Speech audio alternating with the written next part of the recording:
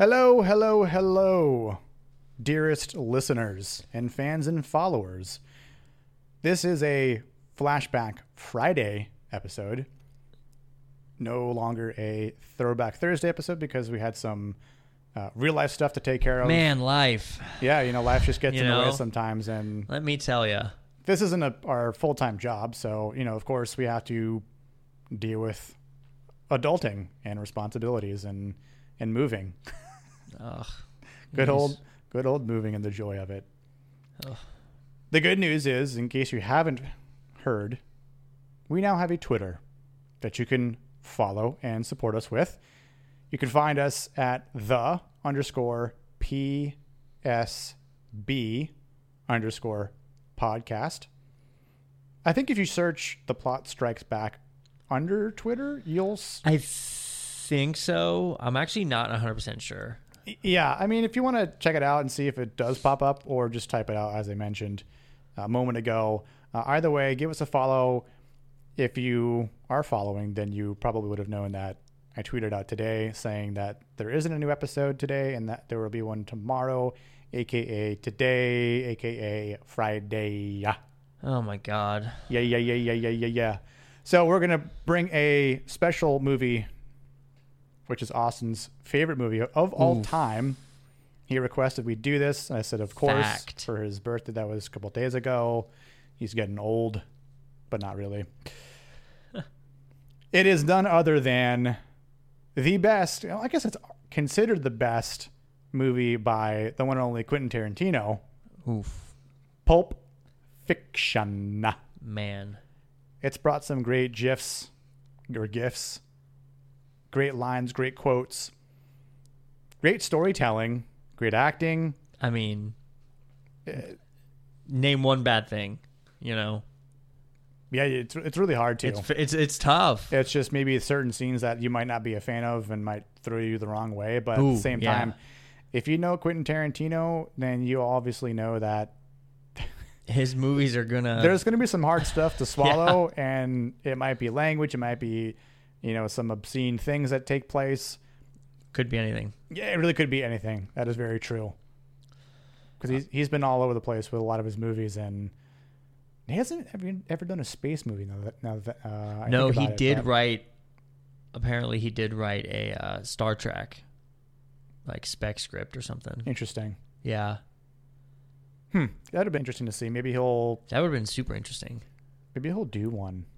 He's got one movie left, so. Yeah. And what, is he going to retire? I think he's just going to retire from writing and directing movies because, he's already written 2 books. Yeah. It's going to be a bummer, though, because... It's not the same. Yeah. Because, I have them. It's different, But you think about great directors that are old and are still directing. Perfect example, Martin Scorsese. Yup. One of the best filmmakers, directors of all Ever. time. Yeah, and he's still going, man. The little Italian dude just plopping away movies left and right.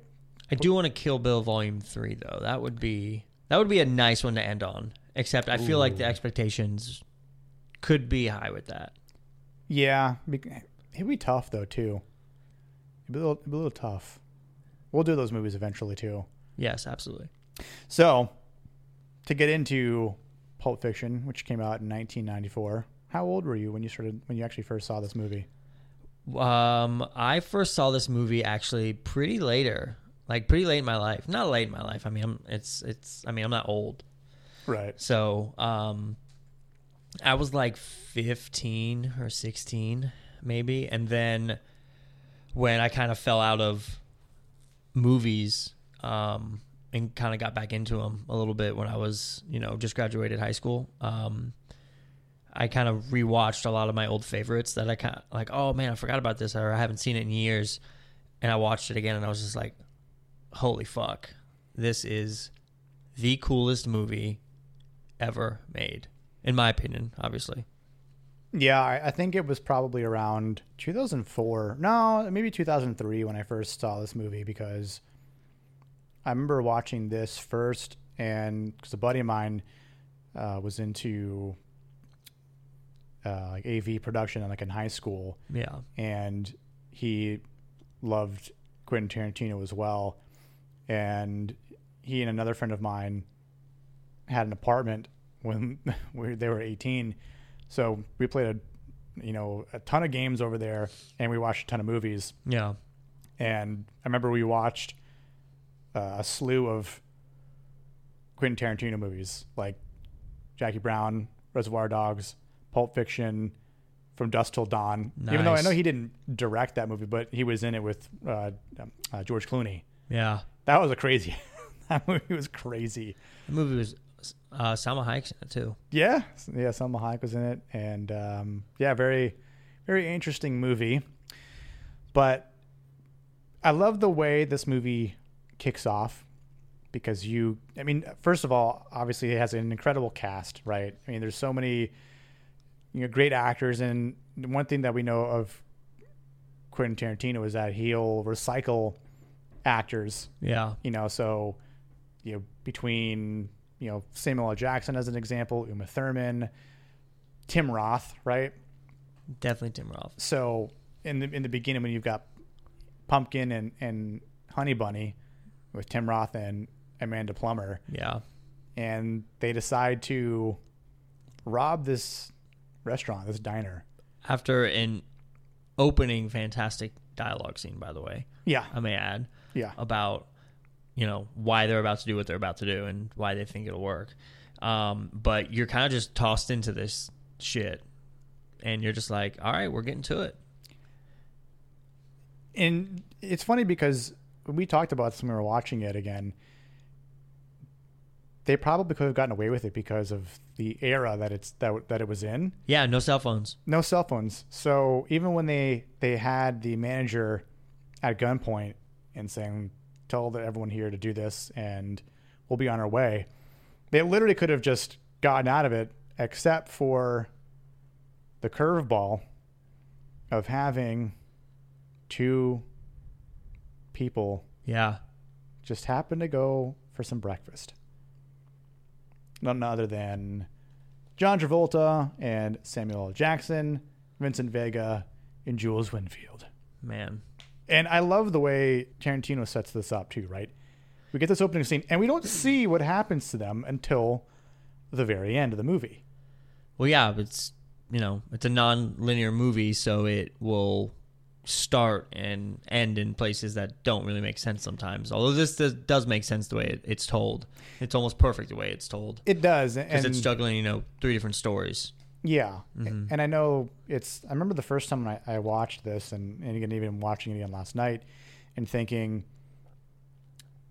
I wonder why he decided to put the scene with Bruce Willis and John Travolta, right around the middle part of the movie where you see Vincent get blown away with like a giant silenced Uzi. That thing is huge. Yeah. Like the 90s, man. And jeez. Yeah, and he just gets blown away into the bathroom, and it's like, well, and we see him later on, and it's like, so but we already know he's dead. We already know he doesn't make it, but it's sort of like, he's connecting the dots, and I kind of thought about it again, even in 1994, people weren't really making these types of movies. They weren't making non-linear movies. Yeah. At that time, and I think that's what really set Tarantino apart from a lot of other people in his profession, right? Mm. He's not doing this, A to B, B to C, C to D, D to E, E to F, blah, blah, blah, blah, blah. He's like A to D, E to L, M to C. He's just doing his thing. He's just doing his thing where he's just kind of jumping all over the place, but it's like, no. But you're never lost. Yeah. Really. Because he always adds these, chapters or these titles that talk about whatever it is. Yep. And it's great, but after the intro with Honey Bunny and Pumpkin, we see one of my favorite scenes in the whole movie. And honestly, probably one of... It's really iconic, too. Iconic is a great word to describe that, yeah. Yeah, because we've got I remember we were watching this, and you were like, this is a great shot when throughout Jules the entire 2.5 hour movie, and Vincent are are walking down a hallway. Like, no, it's too early yet. We'll just keep going. Oh, and yeah. They walk into this stairwell, and they're just chatting for a bit. And then they walk back, knock on the door. They go in, and this is where we really see Samuel Jackson perform. What a great scene, man. Like, I love everything he said. Everything in that entire line, and this just kind of shows Tarantino's ability in writing perfect dialogue. Man, perfect. I can't say one bad thing about it. Like, nope. Does he look like a what? What does Marcellus Wallace look like? He's bald. Does he look like a Oh, man. Say what again? Say what again? I double dog dare you. And What ain't no country I ever heard of? They speak English and what? What? And the funny thing is when he says what, and he shoots him right in the arm. Him right like, yeah. He was a man of his word. What? Say what again? Say what again? I dare you. I double dare you. Now say what one more damn time. Does he look like a I trying to him? What? Yes, you did, Brad. Poor Brett. Poor Brett. He got blown away. He did. And it was, and of course he doesn't see this from behind, but when the way the camera angle is looking, you see Vincent just kind of take out his gun. He's just kind of holding it there. Yeah, well, he starts his closing line. Ezekiel, what is it? Oh God, why am I blanking on it? Ezekiel 25. Ezekiel 25:17. The path of the righteous man is beset on all sides by the iniquities of the selfish and the tyranny of evil men. He starts quoting his famous line. My name is the Lord as I lay my vengeance upon thee. And you will know my name is the Lord when I lay my vengeance upon thee. And then bam, it's just like he knows. He's like, all right, let me ash, and then let me get ready to blow this man to bits. Smithereens. And it's great because there's an object that they were sent to find. Yeah. A briefcase. Would you say that briefcase is a MacGuffin? 100%. Because there's something that's important in it, right? We've got the glow that comes from it. That has a bunch of theories about it. What do you okay, so let's talk about those theories. What did you think it is, or what do you still think it is? Well, I think the most I guess famous is the word I want to use, but the most well-known one is the diamonds from Reservoir Dogs, from his first movie. Interesting. Yeah, but then it's like it contains the soul of like Marcellus Wallace and like all this other epic cool.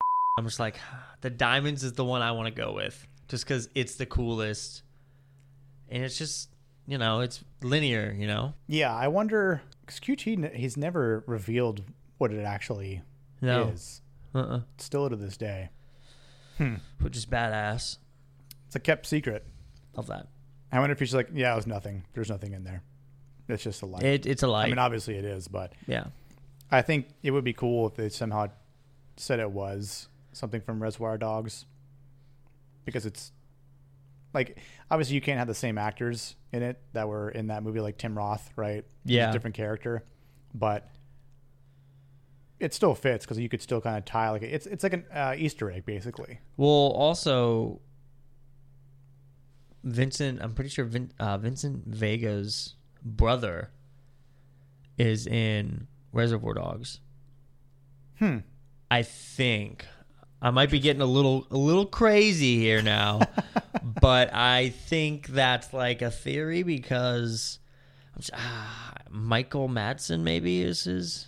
Who's he play in Reservoir Dogs? Who? Michael Madsen. Can we look that up? We can.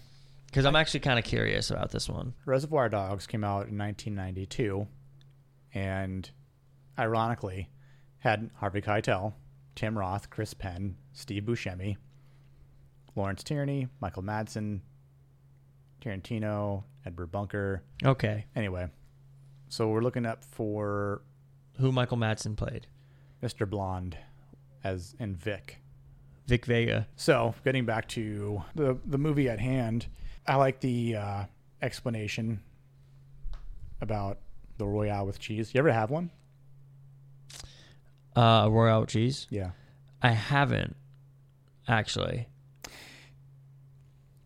I forget the name of the restaurant that I went to. What? Marlowe's Tavern. That's over here, right? Yeah. In Winter Park? Yup. That's the one. Okay, that's the place. Yup. They have a Royale with cheese. Legit, yeah. I don't know why I haven't had it. Funny story. It's out of I the way. don't think you were, you weren't with us at the time at the place that won't be named. Oh no, I was not. That was post. Yeah. Yeah. That was AC after Carlisle. Yeah. I don't know. I don't know if it was WWE era yet. Anyway. Yes, this place it's a $16 Yeah, it's a $16 burger with Royale with fries. cheese. Listen, so there was a guy that was working with us temporarily, and the night before, he took us out to this little Spanish place, and we got obliterated because he kept buying us God. tequila, like top shelf tequila, and Pass. yeah, and I had a hangover like the next day, and of course I come waltzing into work, and I'm like, dude, you're lucky I'm here because I just wanted to stay home and sleep. And so I remember that day being a struggle, and I'm like, dude, when are we going to work? When are we going to lunch? So we finally did, and then we went to Marlowe's. And Yeah. Can I just tell you how incredible that burger was? Royale with cheese. And then the thought came to me, and I'm like, oh man, Pulp if Fiction. I was just in Pulp Fiction right now, this would be amazing. But Big Kahuna Burger. Big Kahuna, what you got in that drink? Big Kahuna Burger. That's that Hawaiian burger joint. Sprite. Can I have a sip? Would you mind if I have a delicious taste of your beverage to wash down my burger? And then proceeds to drink his entire soda. cup. I mean, look, They know why they're there. yeah. I mean, they know that they're going to kill him off. Might as well just drink his drink. Yeah. Because then he flips the table, right? So that drink would have gotten spilt, Yeah. and you don't want to let that good drink go to waste. It was Sprite. I'm good. Well, I know, but he was probably thirsty.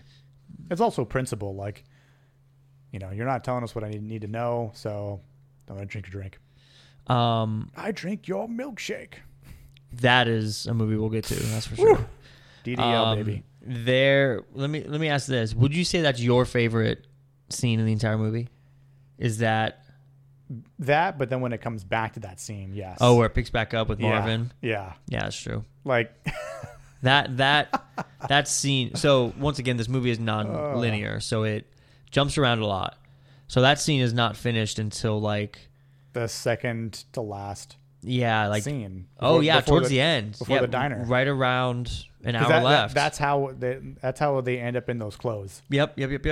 And because then it jumps to the dining scene, or no, sorry, it jumps to the whole Uma Thurman scene when Vincent spends time with after Mia. after he swings by the heroin dealer. What's his face? Good old heroin. Lance. What a name. Yeah. Lance just sounds like a drug dealer name. Yeah. Lance. Until you think of Sorry. Lance Armstrong. I mean, he did drugs. He did do drugs. He did drugs. Yeah, you're right. He did do drugs. Okay. So I'm sold. yeah, hey, listen, if you're listening to this and your name is Lance, Sorry, we don't know you. Don't know you, but hey, if you are a drug dealer, maybe shape up your life a little bit. And if you're not, if you don't just stay out of trouble, I guess. yeah, and by drugs we mean like heroin. Or Yeah, crystal don't meth. do heroin. Don't that's do that. for sure. Don't do that. That's just not Oh good. man. Oh yeah. Thinking about a different scene in the movie, and Because it's that scene where he shoots up yeah, and he's just driving in his car. And I'm like, oh, he's just man. cruising. Yeah, cruising just high as a kite. Man was blitzed. Yeah, he was just gone, living life, thinking he's flying and he's just driving. And then he gets to Mrs. Wallace. House. Make yourself a drink. Go make yourself a drink and I'll be down in 2 shakes of a lamb's tail. Love it. It was kind of creepy though, when she's just watching him. I love it. And that's when we get the gif. We get the best one of all time. When Vincent The speaker on the wall. And he just looks around with his Can't find it. his jacket over his arm and just looks left to right. Confused. I love that. We talked about this. That's Yeah. one of my all-time favorite gifs Yep. ever. Love it. You can use that to so many occasions. I wish iOS was able to allow pinned gifs. Tweet. Like that you would just you would have like on the ready. Oh, you can just boop, boop, boop, boop, boop. Yeah. Like it's permanently on like your clipboard. Exactly. And you can just paste it. Yeah. Yeah, seriously. Instead of having to search for it every time. Rapid release some. Come on, Apple, get with the program here. Idiots. I just gave you a good thing to use because people will take advantage of that. That's true. That is a feature. You heard it here first. Yep.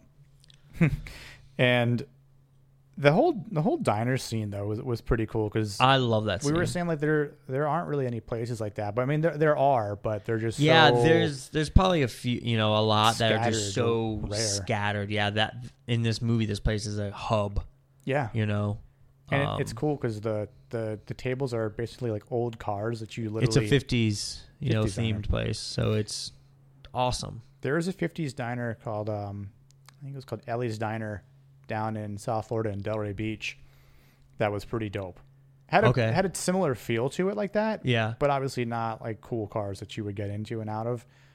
But had the same look, the same vibe. Same music and everything. Yeah. Yep. They actually had like an old jukebox in there. Love that. Which is awesome. It had a ton of old music, of course. So I think they finally, the two owners, I guess, retired recently. Boo. And just, Boo. So that sucks. Maybe someone should open up another 50s diner and just. It'd be dope. Yeah, this place is awesome. Or just like just style it after Pulp Fiction. Jack Rabbit Slims. Yeah. Don't be a. But there's a lot of good moments in that scene alone, especially like the chemistry between John Travolta and Uma Thurman, where it's just pure silence. And then she says, and she talks about sharing this comfortable silence. That's when you know you found somebody really special. And you can just shut the up for a minute, comfortably share silence. Love it. And honestly, I said it. I said it during that scene, right before it popped up, and probably during, and I believe right after. I'm like, this is the best thing ever. Just one of my favorite quotes from the movie is all just geeking out a little bit. She's like, I'm gonna go powder my nose. and does a fat line of coke. But the funny thing about that scene is she's sitting there powdering her nose, and there's like 5 other women around her, all just like piled next to her, actually powdering their noses and probably doing the exact same thing. Yeah, putting blush on, all that stuff, doing mascara, coke. blah blah blah, yeah. And they're totally oblivious as to what she's doing, and then she just does her business and then leaves. And then she's like, you know what I love doing? When I come out of the bathroom and there's just food right there. Yep. And then when he's like, that's a $5 shake. Did you just order a $5 shake? He's like, can I have a sip? Yummy. You think I can have a sip of that? She's like, I don't have cooties. He's like, but what if I do? And she's like, what if I do? I love it. I love that he actually wrote in cooties. Cooties. And then he proceeds to drink it, and he goes, damn, that's a good milkshake. And ironically, when we were watching that, I wanted a milkshake at that moment. Milkshakes are good if they're done right. Especially like from that place like that. Like that, yeah, like a 50 Jack Rabbit Slims, I believe, is what it was called. Yeah, I think so. So all that, obviously, they dance, great dance. Oh, Chuck Berry, love that song. I don't think you can probably get a Chuck Berry clip in there. Probably not. Maybe we'll see. If you're listening and you hear a Chuck Berry clip, then you know I was successful. Nice. If not, well, then we just sound stupid right now. Yeah, you just laugh at us. Ha! But that's another iconic scene that's been parodied numerous times, right? Yep. And again, that's just more tipping the hat to Mr. QT, like a 50s dance off. What was it? A twist off, I think is what it was. Yeah. And they leave winning with the now. trophy.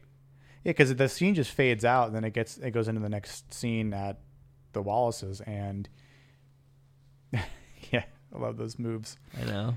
And then you just see. But the funny thing is, they're both like high as shit.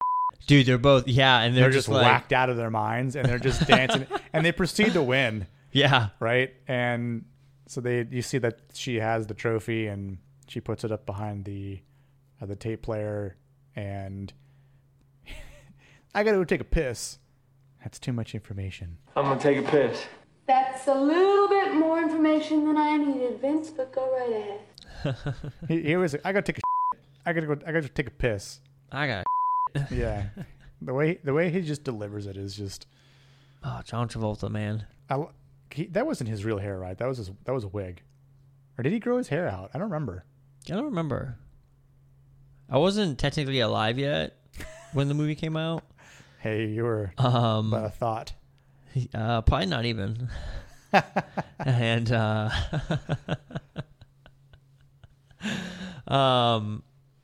but yeah, I have no clue. Oh wait. Oh, What? Okay, so this might blow your mind.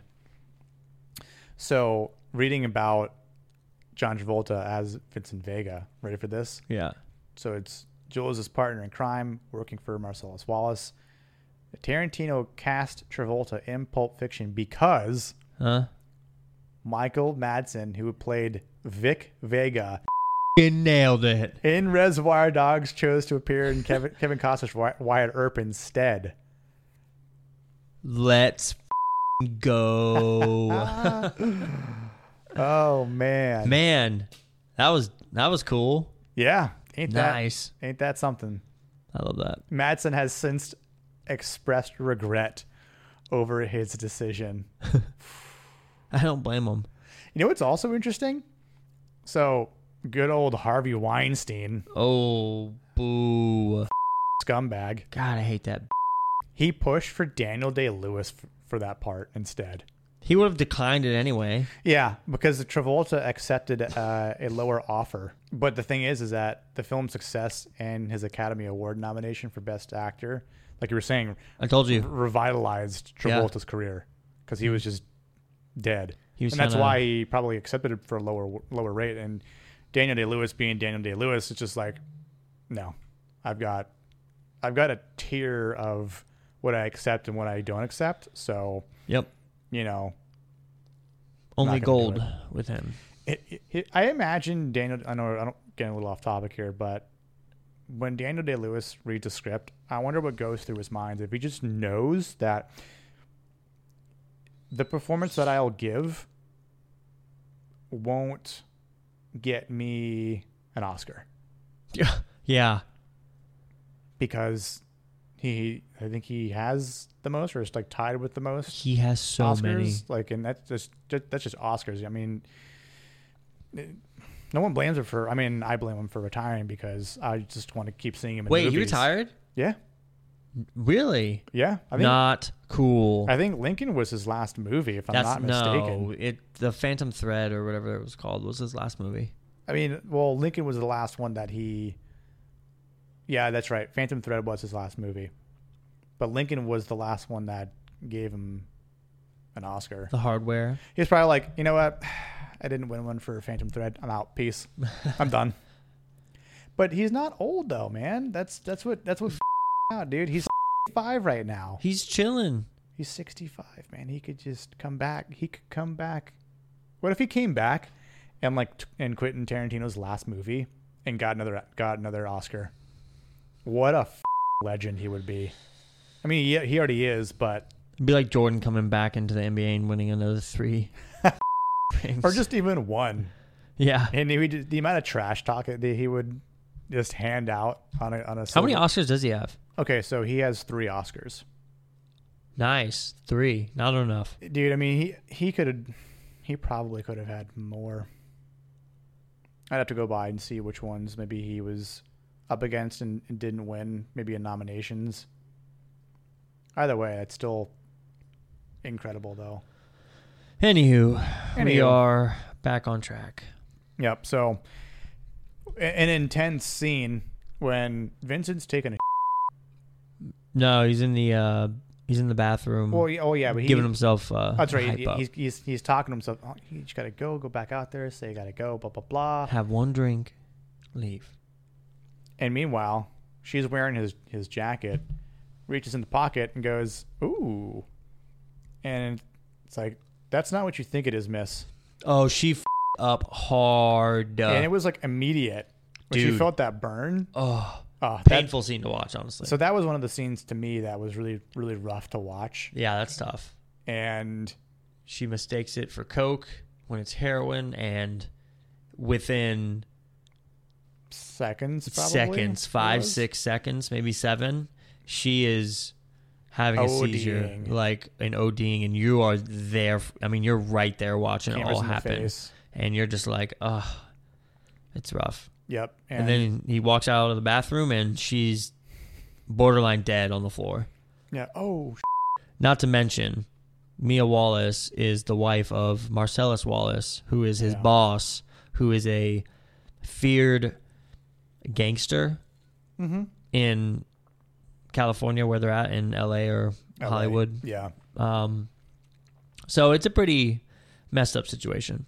Yeah, not something that you want to be caught in. And man, he goes and crashes his car into his drug dealer's place, which is hilarious. And then Lance's wife is just like annoying as shit. And dude, she was annoying. She was.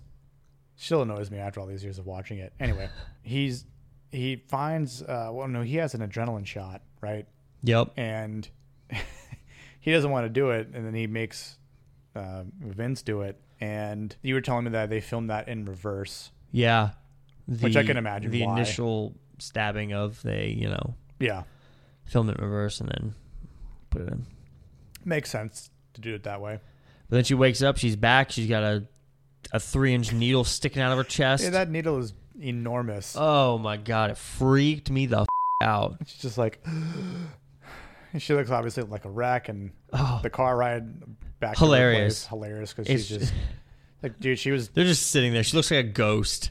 She does. I'm she just kind of died a little bit, so. And and he is so distraught and exhausted, and he also realized that if he doesn't bring her back, he's also dead. Yeah. So, and then when she gets back and he's like, we gonna talk about this, or what do we do? And they obviously agree to keep it a secret. Yep. And we finally get that joke. Yes, the joke that she was mentioning in their dinner date earlier in the night. Let's see if I can remember. It's 3 tomatoes were walking down the street. Mama, Papa, and a baby. Kid, baby tomato, and baby starts falling behind. Papa Tomato walks back to the baby tomato, squeezes it, and says, "Catch up." Squashes it and says, "Catch up." It's like a dad joke. It is. It's a total dad joke. It's terrible. I love it though. But we love it. Yeah. I wonder if Quentin Tarantino just thought of that joke all by himself. Probably. Let's be real. Well, I mean, I'm sure he didn't, think of it himself, but he definitely wrote it in there. That's for sure. Yeah. And then we get a throwback scene, right? We go back because this is where we start to learn more about Butch. Yep. Who prior was only in one scene. Yep. Where we saw the back of Marcellus Wallace. Yep. They were when Marcellus was talking to him, and of course that's when we see one scene with Jules and wearing different Vince. Clothes, even though it takes place right at it's not in a suit. Nope. Not in suits anymore. And they're in weird they're in street gym clothes. Yeah, shorts and flip flops and t-shirts. Yeah. And just lounge clothes, and that's the scene we see with him. But we get, I guess it's a cameo with none other than Christopher Walken. Yep. Captain Coons. Love it. Dude, USA. He is veteran. Awesome. Oh, dude. I mean, yeah. Even in this scene. It's the only scene he's in, right? Yep, it's the only scene. And he delivers a fantastic monologue. That's it. He shows up, Says his shit and leaves. Talks about Butch's father, who was a POW, as he was, and talks about this watch was up your father's ass for 5 years. For 5 years. And then it was up his ass for 2 years. Yep. So that watch spent some time, no pun intended, up people's asses. And it was now in Butch's hands. I've calculated that the watch, the gold watch, because it was a family heirloom. Yeah. From his great grandfather. Grandfather, yeah. Carrot pocket watches. It was bought by private doughboy Ryan Coolidge on the day he set sail for Paris. This watch has been up more asses than it's been on wrists. Yeah. Because his father was, I think, a Jew in World War I? No. Oh, I can't remember now. But he was a soldier in, I think he was a soldier in World War I, and he was going to die, so he gave this watch to a fisherman to deliver to Butch's dad. Yeah. And then Butch's dad, POW, shoved it up his ass, and so on and so on. Viet Congs, yeah. Yeah. Up asses and... Wow, what a great scene, though. Yeah. Gosh, I love that. Ass watch. Ass watch. Yeah, that's what I wrote down. The ass watch. The golden ass watch. The golden ass watch. Skip ahead, or rather current timeline that goes to Butch Coolidge. Yep. And cool name, by the way. Yeah, that is a fantastic last name. And his girlfriend, French girlfriend, right? I have no clue. I don't even remember her name. I'm pretty sure. I don't remember her name either. Can't remember. I'm terrible. She was kind of annoying. I mean, she forgot the watch. All I give a about was the watch. I should tell you that. She caused some of the most turmoil in this entire movie because she forgot a watch. Yeah. She up. She had one job. She also asked way too many questions towards the end. Like, you have to realize that time is of the essence. Yeah, when he comes back on the dude's chopper, covered in blood. on the chopper. Pay attention. Where'd you get the motorcycle from? It's a chopper, honey. Now come down. What happened to my Honda? I crashed your Honda. Baby, I had to crash your Honda. And boy, did he ever have to crash that old. That's such an underrated line in that movie. Well, dude, it's so great. I'm sorry, baby. I had to crash your Honda. Where'd you get the chopper from? From Zed. Where's Zed? Zed's dead, baby. Zed's dead. What a line. Gotta go. Come on. Whose motorcycle is this? It's a chopper, baby. Whose chopper is this? Zed's. Who's Zed? Zed's dead, baby. Zed's dead. Oh, man. This movie is filled with just fantastic lines throughout the entire 2.5 hours. Great one-liners, great dialogue. Yeah. This is why Quentin Tarantino's the man. Yeah. And what's great about Butch's character too, though, is he's paid to take a dive as a boxer. Yep. Right. Doesn't do it because he even as Marcella says, to not be prideful, he does it anyway because he figures I'll win this fight because I know I can. Yeah. I'll take the money and hightail it out of here, and they'll be golden because it's the early mid 90s, and they'll be able to get away. Yeah, they'll be able to get away with no problem. So, but it obviously puts them in some, like you said, some turmoil because they had to leave their apartment. They find like a new place to rent out of, right? And and as they're getting ready to leave, he's just like, "Where's my watch?" And then I love how he just throws the TV across the room. Yeah, and just rages. He rages, but then he comes to a moment, and he just fully composed. Yeah, it's not your fault, honey. It's not your fault. But I'm like, no, it is. And then when he gets in the car, like, you had one job. You had to grab the watch. It's on the kangaroo. And I'm sure many of us have been in that position before. Haven't we? Yeah. And it is hilarious, but also frustrating. Frustrating as all hell. Because he goes back and everything, he finds this, a secret, well, not a secret way in, but he knows the place, so he kind of secretly gets in and decides to make some Pop-Tarts, but then looks to the left and finds said this giant, massive Uzi. Yeah. And it's like, oh, someone's here. And then he hears someone in the toilet. Look, yet again, Vincent Vega in the bathroom gets him into trouble. Yep. With Mia when she ODs. Mm-hmm. This time when he dies. Yep. And the diner scene, which we'll get to. So, it's interesting how Tarantino decided to write that in, like with his character. Well, I guess there's some thing where it's like, I guess people who are either addicted to heroin or like use it a lot are constipated, I guess. Oh, interesting. I mean, I wouldn't know, but I mean, I wouldn't know either, but I just I swear. I suppose I could look it up and see if that is valid. Which I mean, I believe you, but it would make sense though too. In the movie. Random as though, no pun intended. It is, but it also fits for the movie. Oh, it fits perfect. So, again, just great writing, and he gets blown away, and then it's like, wait, so that's the main character that dies halfway through the movie. Okay, so we'll see what else happens, and because we don't see how he gets there. No, either.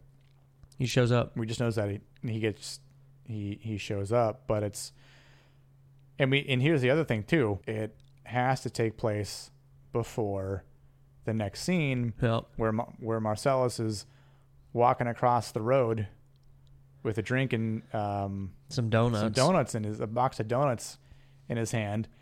And oh God, what a scene! So he drives away and he's celebrating. He's like, "All right, we got this." He's singing to the song, and then he just looks ahead, and Marcellus Wallace is walking, and then stops and turns to the car. You motherfucker! Bam! Gets rocked with the car. Yeah, boy, does he crashes. Someone said runs into Honda. Him. Yeah. And then it's just downhill after that for about 20 minutes. Yeah, there's like a bunch of civilians looking over Marcellus. Is he dead? And he gets up, and of course there's a few people tending to Butch, who broke his nose. I'm pretty sure. Yeah, he did, because his like nose was all bloody or whatever, and nope. And of course they're all both severely dazed or concussed essentially. And Marcellus is trying to walk over to him to get him. He has his gun out and he shoots some innocent bystander in the hip. Oh man, that like of all places to get shot in the hip, that's just got to be. And everyone starts running, right? Because like they're like gun, and of course there's no cell phone, so no one can just get like, oh my God, someone just got shot. Yeah, they had to like run, and no one stayed with her to make sure she everyone didn't like, bleed out. Yeah, so I'm like, well, yeah, I mean that was. I don't think she would have. Everyone's died from a hip TBD wound, on the girl that got shot in the hip. Yeah, that'd be a question to ask Tarantino. Like, does the girl that gets shot by Marcellus die? It's great question. Random as all hell, and means very little to the overall plot. Very little and nothing are two different things that need to be clear. But at the same time, that girl meant nothing. Yeah, but at the same time, it's just something that is in the story.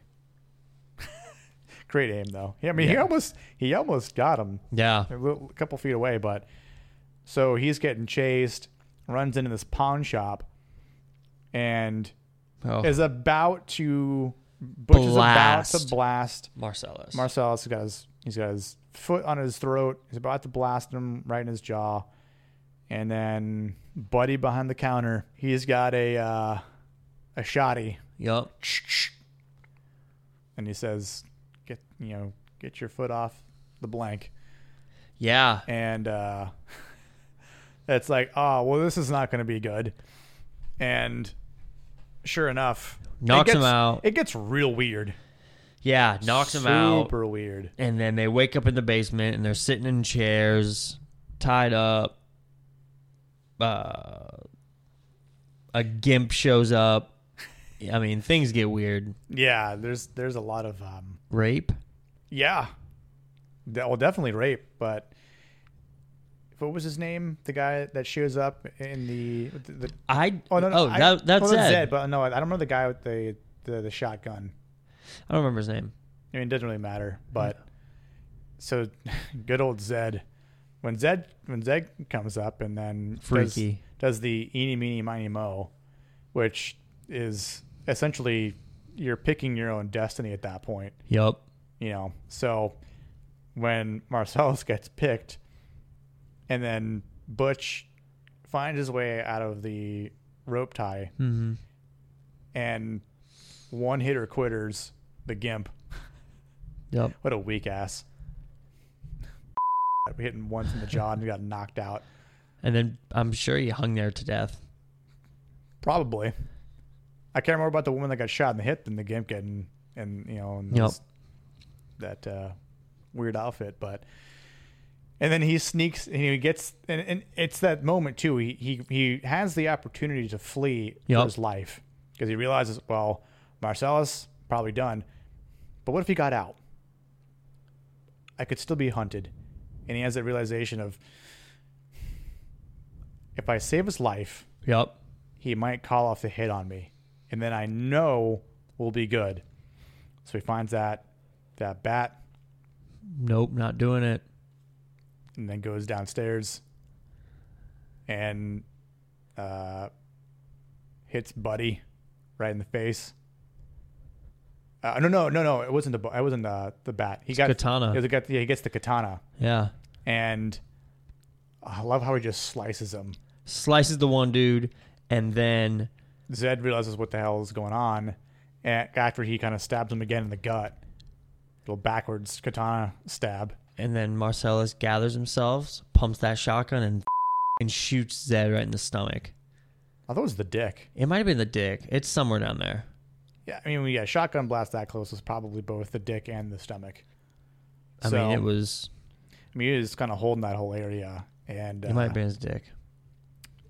That's what I think it is.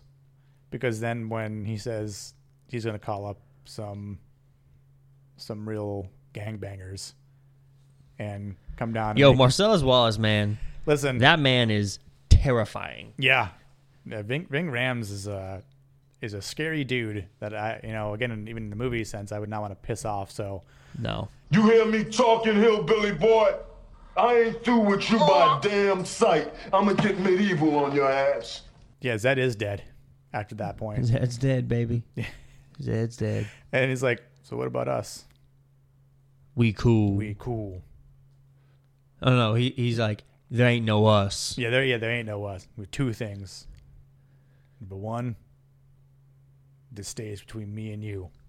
Number two, you get the hell out of LA. Yeah, he's like, your LA privileges are done. Yeah, don't ever cool, show your face peace. Again. And when you're gone, you stay gone, or you be gone.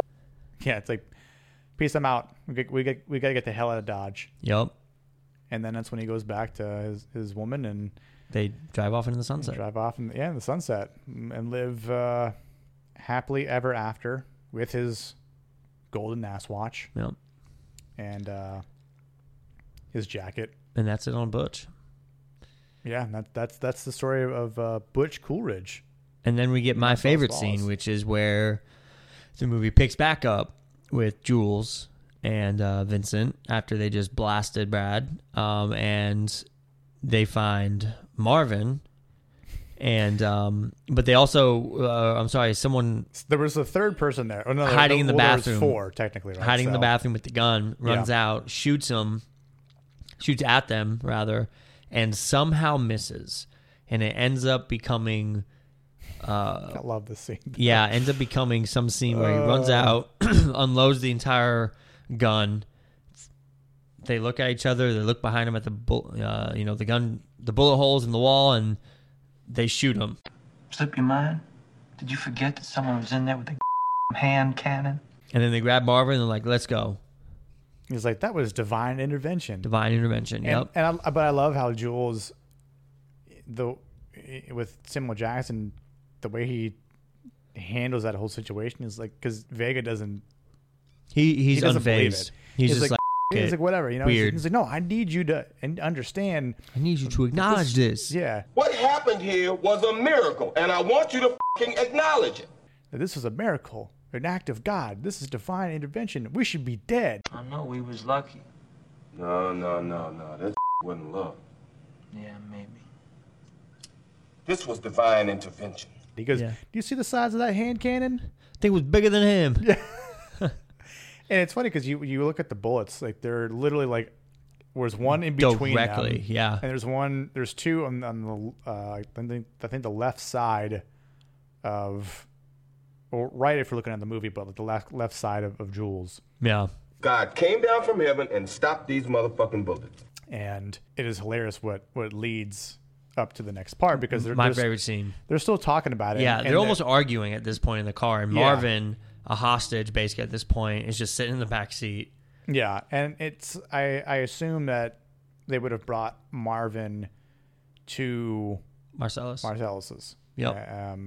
At the club, and of course you see it because Vince had terrible firearm sense. Like he had zero safety skills because you see his pointer finger or trigger finger is literally on the trigger, and it's like a bump, and then just proceeds to literally blow his brains out. Yeah, all over the car. There's brains in Jules's hair, his Jerry curls.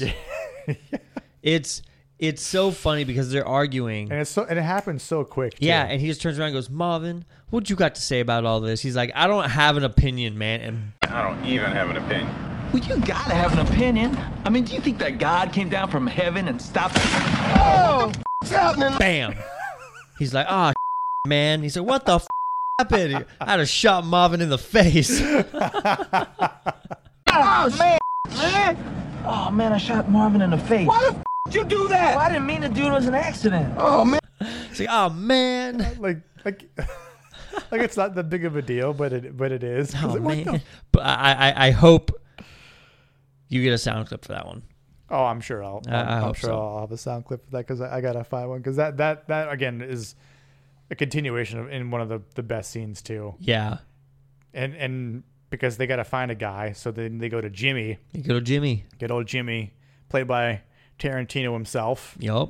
And he buys the good coffee, not the coffee his wife buys. Yep. I know how good it is. When Bonnie goes shopping, she buys and because when Bonnie goes to the store, she buys okay. I don't drink. Don't tell me my coffee's good. I know it's good. I'm the one who buys it. I buy the gourmet expensive stuff because when I drink it, I want to taste it.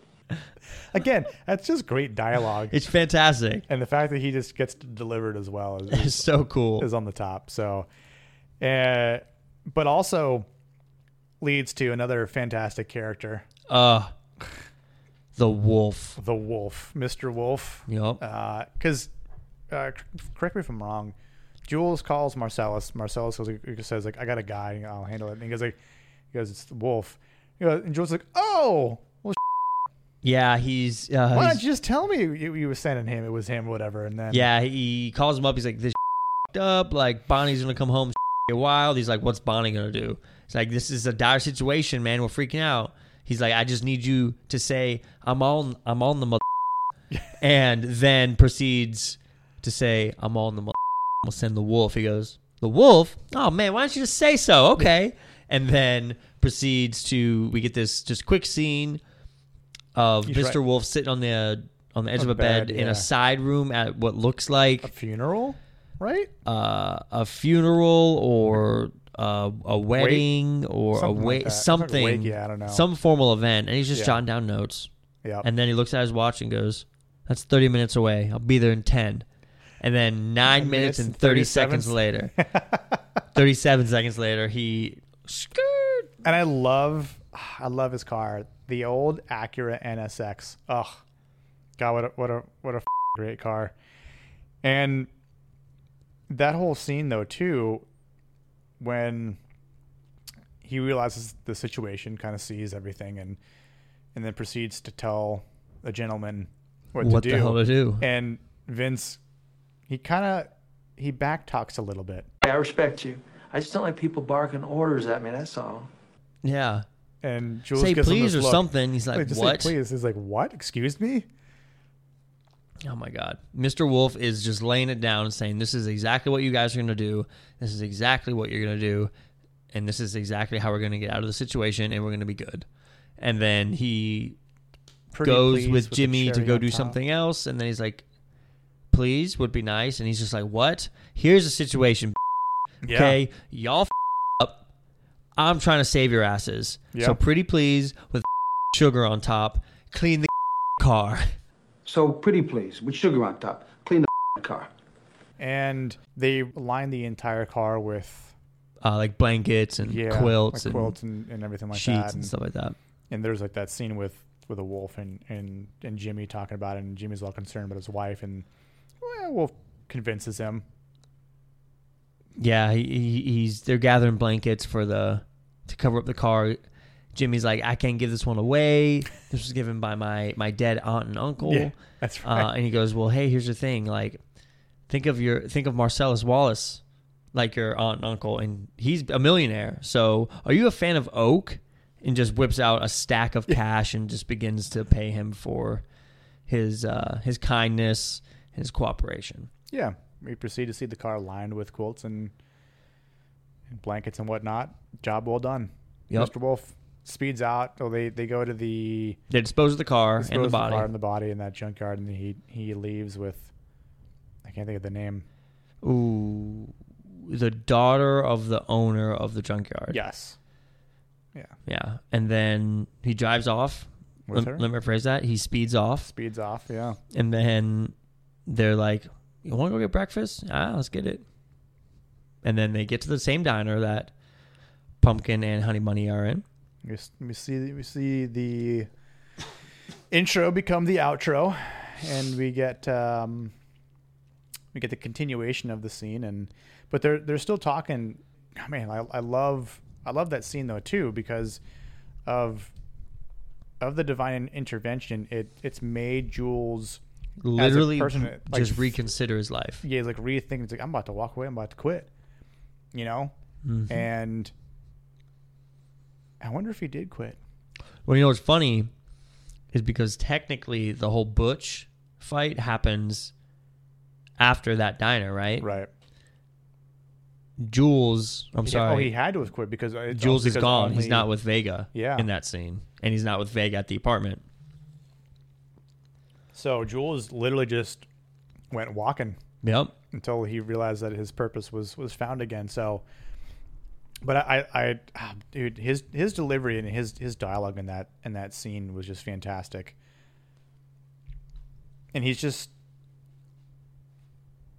Vince has a hard time wrapping his head around it. Yeah, comprehending what he's saying. Yeah. And for us, like, we understand that. We get it. You know, and that's when he's like, I take He's like, I take and then he just walks out. And then, bam, Pumpkin and Honey Bunny begin to rob the place. Everyone's freaking out. He's, employees pulled to the, the dining room. And Jules is just chilling. He cooperates. He pulls out his wallet. Yeah, he pulls out his puts wallet, it in the bag. His gun, and then Pumpkin comes over and gets cocky and says, what's in that briefcase? He's like, sorry, man, I don't know. It's not mine. I can't give it to you. Yep. And he opens it, and he shows him. But as soon as he shows him, he's just like, is that what I think it is? And then puts the gun to his head. And we get this this hilarious scene where Honey Bunny's freaking out. She's pointing the gun at Jules. Jules is pointing the gun at Pumpkin, yelling at Honey Bunny, telling her to calm down. And it's just awesome. Tell her to be cool. Be cool. Well, and because they get their names changed because of Jules. Jules starts calling Pumpkin Ringo. Yeah, Ringo and Yolanda. Yeah. He's like, tell Yolanda to chill out. Be cool. Be cool. Be cool. Say be cool. Say it. Be cool. Be like Fonzie. Yeah, be like what's Fonzie? Fonzie? What's Fonzie? Fonzie's cool. Cool. Come on, Yolanda, what's Fonzie like? Cool. What? Cool. Correct the moon. And he gives this just great monologue. That's what I'm saying. Like the continuation of his monologue to him. It's like, we're gonna put it down, but of course, Vince finally comes out of the bathroom and temporarily stirs things up a bit. Yep. But He's like, Vincent, put your gun down. Put your gun down. We're cool. We're cool. We're cool. And then eventually convinces both Yolanda and Ringo to chill, put the guns down. Yep. And then says, take out my wallet.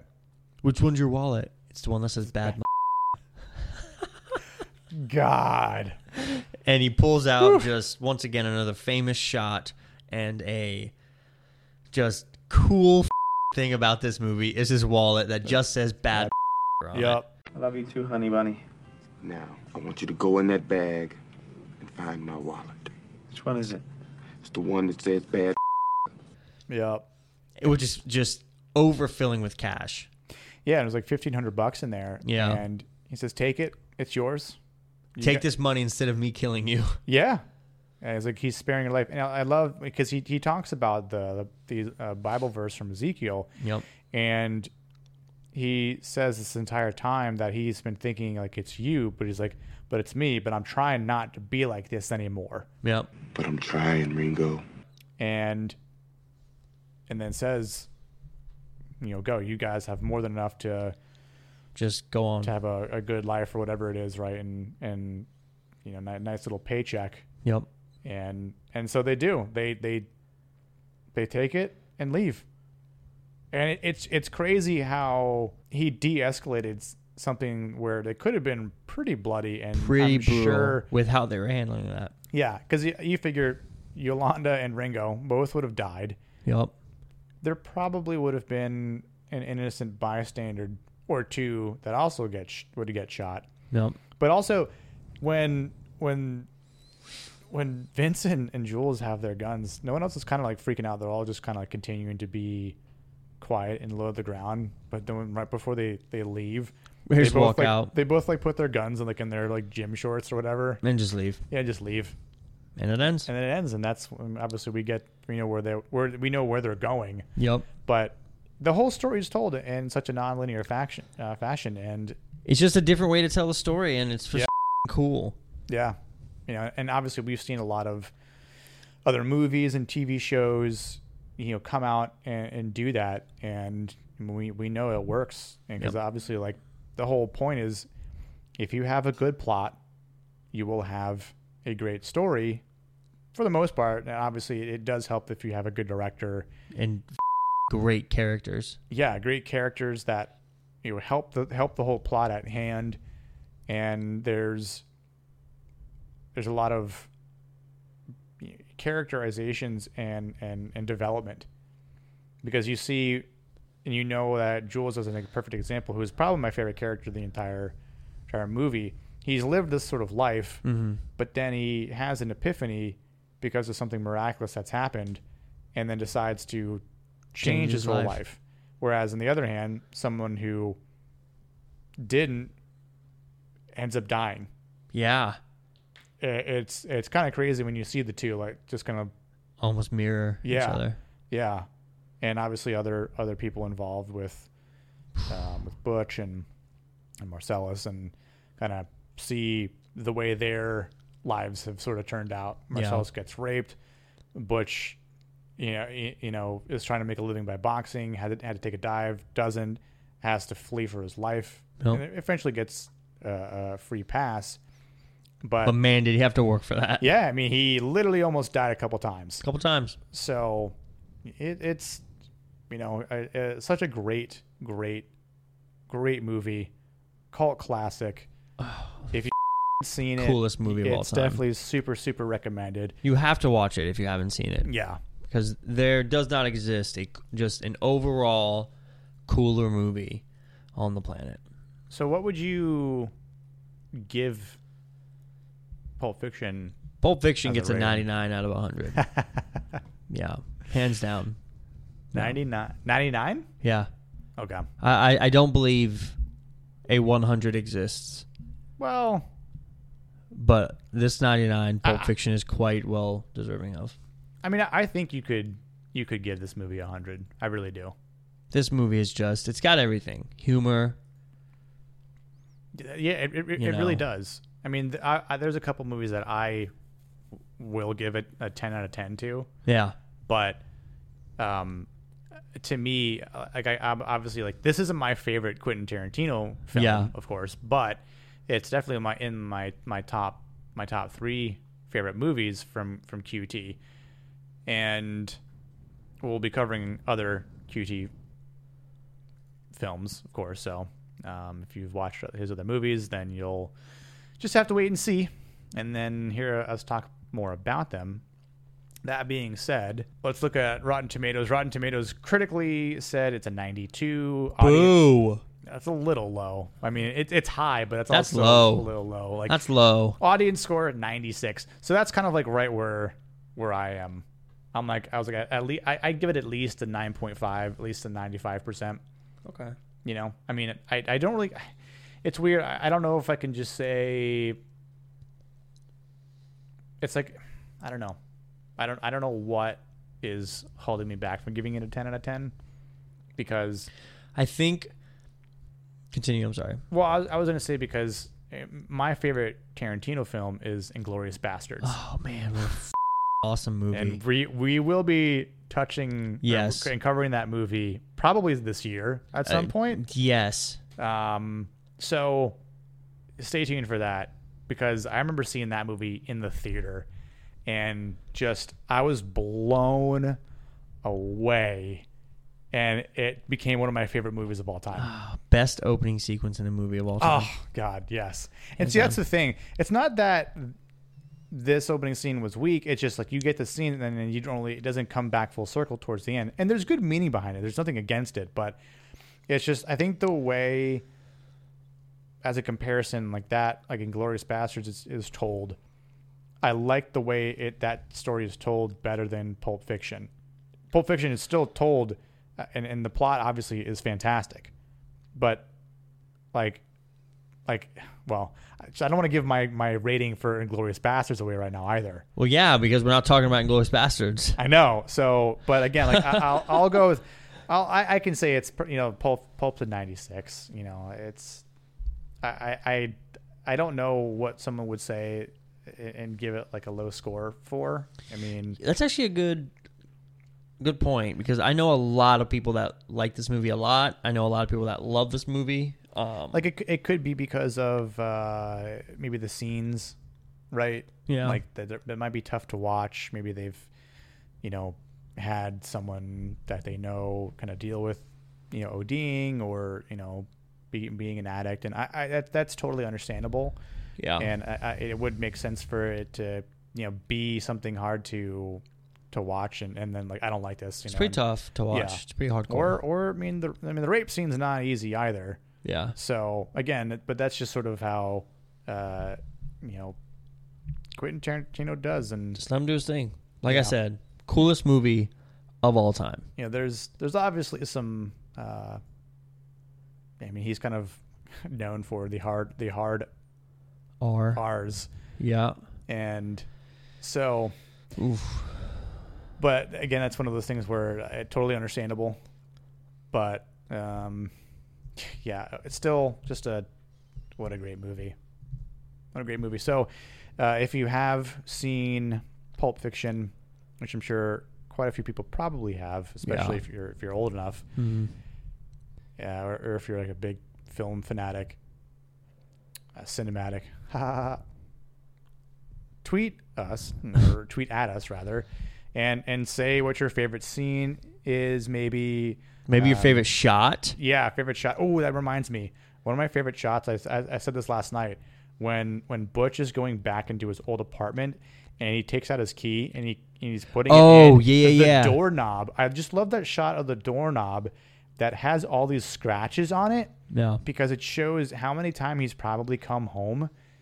And maybe missed, late at night after like fights or whatever, or maybe drunk even, and just missed the doorknob, and it's just scratched. It's like that attention to detail is just there for that reason. Where like the doorknob has a backstory as well. Yeah, like we were saying, a buddy of ours loves a very brief shot as well. Yep, when he's reaching for the hamburger, he's reaching for the Royale, and you just see it. It's very brief, but it's just that little shot in there means so much for some reason. Yeah, it's just it adds to it on so many levels in a sense, you know. Agreed. And it almost kind of adds a more of a. It makes you feel like you're there.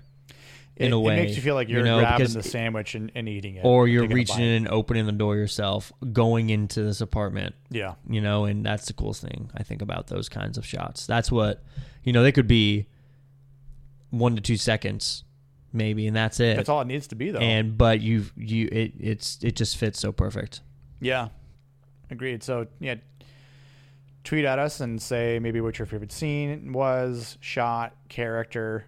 I don't know if you've seen this before, but because Jules is my favorite character from the movie, Samuel Jackson did I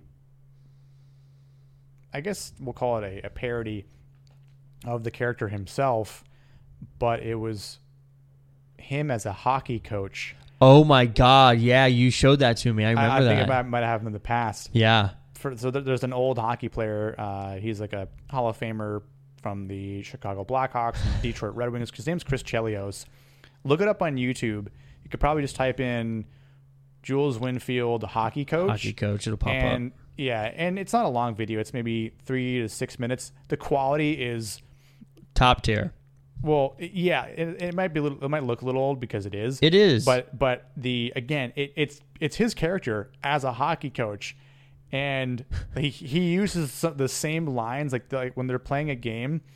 He's like he does the whole Ezekiel Bible quote. Yeah, and just to like intimidate the other team, and he is teaching them how to fight and everything. It is like Chris Chelios says something like, "I guess I just outgrew him." And he's like, "Outgrew me?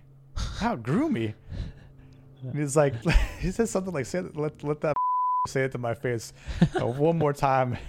If it wasn't for me, he would have never played hockey. It's something along those lines. It is fantastic. And again, that's just, you don't really see a lot of characters do that, or a lot of actors do that sort of thing with their previous characters. A couple people have done that, like Will Ferrell does that. Will do it, or has done it from time to time with Ron Burgundy, and doing like an anchored role but it's just great. And again, just goes to show the type of characters that Quentin Tarantino thinks up and writes. Yeah. And I mean, whenever a Quentin Tarantino movie comes out, it is usually and widely and highly regarded to watch. Yup. So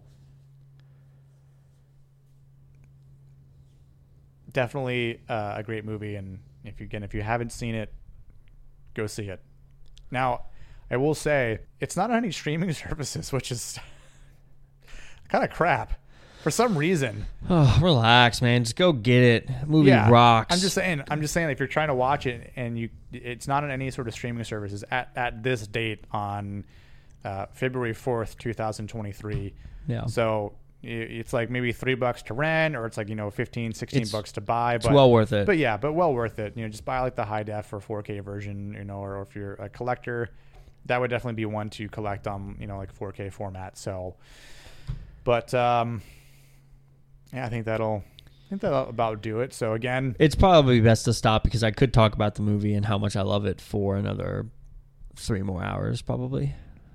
Yeah. I think it's one of those movies where we could dissect it quite a bit. Yeah.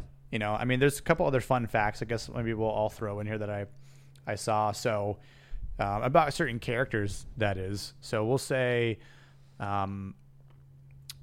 with Uma Thurman, who plays Mia Wallace, Miramax, who I guess produced the movie. Yeah. Miramax Studios, right? Yeah. They favored Holly Hunter or Meg Ryan at the time. Interesting. Which, again, I'm kind of glad that didn't. Everything happens for a reason. Yeah, no, for sure. And with Tim Roth being Ringo and Pumpkin, the head of TriStar preferred Johnny Depp or Christian Slater for that role.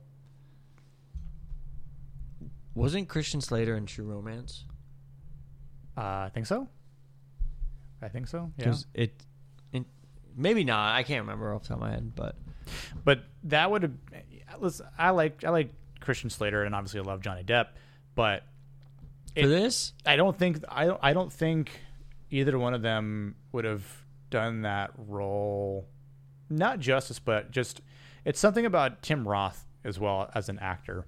He's awesome. Yeah, he just love him. He's a abomination in the MCU.